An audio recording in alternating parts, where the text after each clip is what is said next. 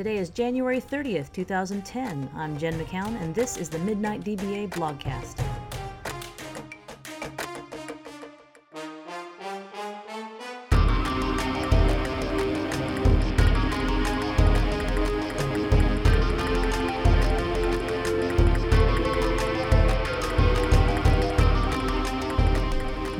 Welcome to Blogcast number 7. Today we're reading Sean's most recent blog, posted last Wednesday, called Experts Are Sharp, and I think we're just going to jump right in. You know, I was thinking just this morning about the last round of interviewing I did to find a new DBA at work, and that of course got me thinking about some of the interviews I've done in the past. There are a few that really stick out. The ones that are sticking out right away are the ones who didn't know anything and claimed that they had so much experience and were so good that they didn't have to be bothered with memorizing every little thing anymore. This astounds me because all the experts I know are really sharp and on top of their game. So what these guys are telling me is that they're so good they don't have to demonstrate even the most basic knowledge of SQL because they've transcended above that? If that's the case, then my mother's 100 times the DBA any of us will ever be because she doesn't know the first thing about it. I remember this one guy especially. He claimed both on his resume and in person to be an expert in query tuning. He said, "I've never found anyone who's my equal at tuning queries." So armed with that bit of knowledge, I set about quizzing him with the basics. I mean, after all, you have to just get the basics out of the way, right? I asked him if he had ever worked with execution plans. He said, "Of course, you don't tune queries without them." I said, "That's what I think, but I just wanted to make sure we were on the same page." And then I asked him how expert his knowledge was of execution plans. He said he was a very deep expert and didn't know anyone with his knowledge. Wow, now I'm getting a little nervous, right?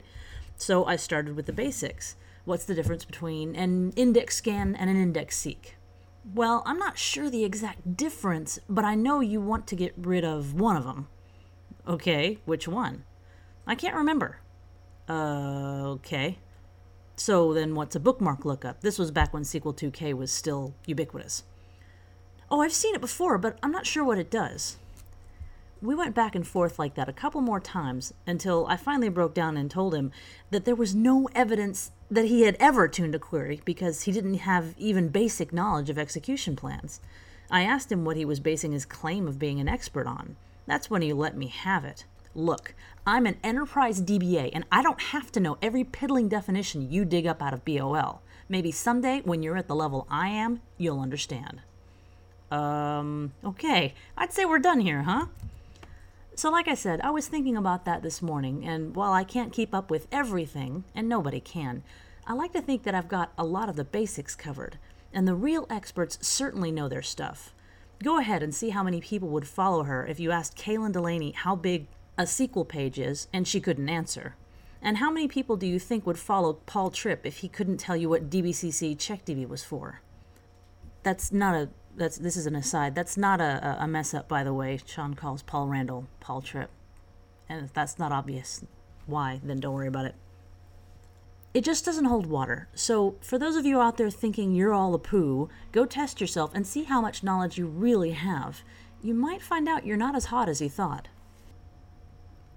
You can read this and other blogs by Sean at dbarant.blogspot.com.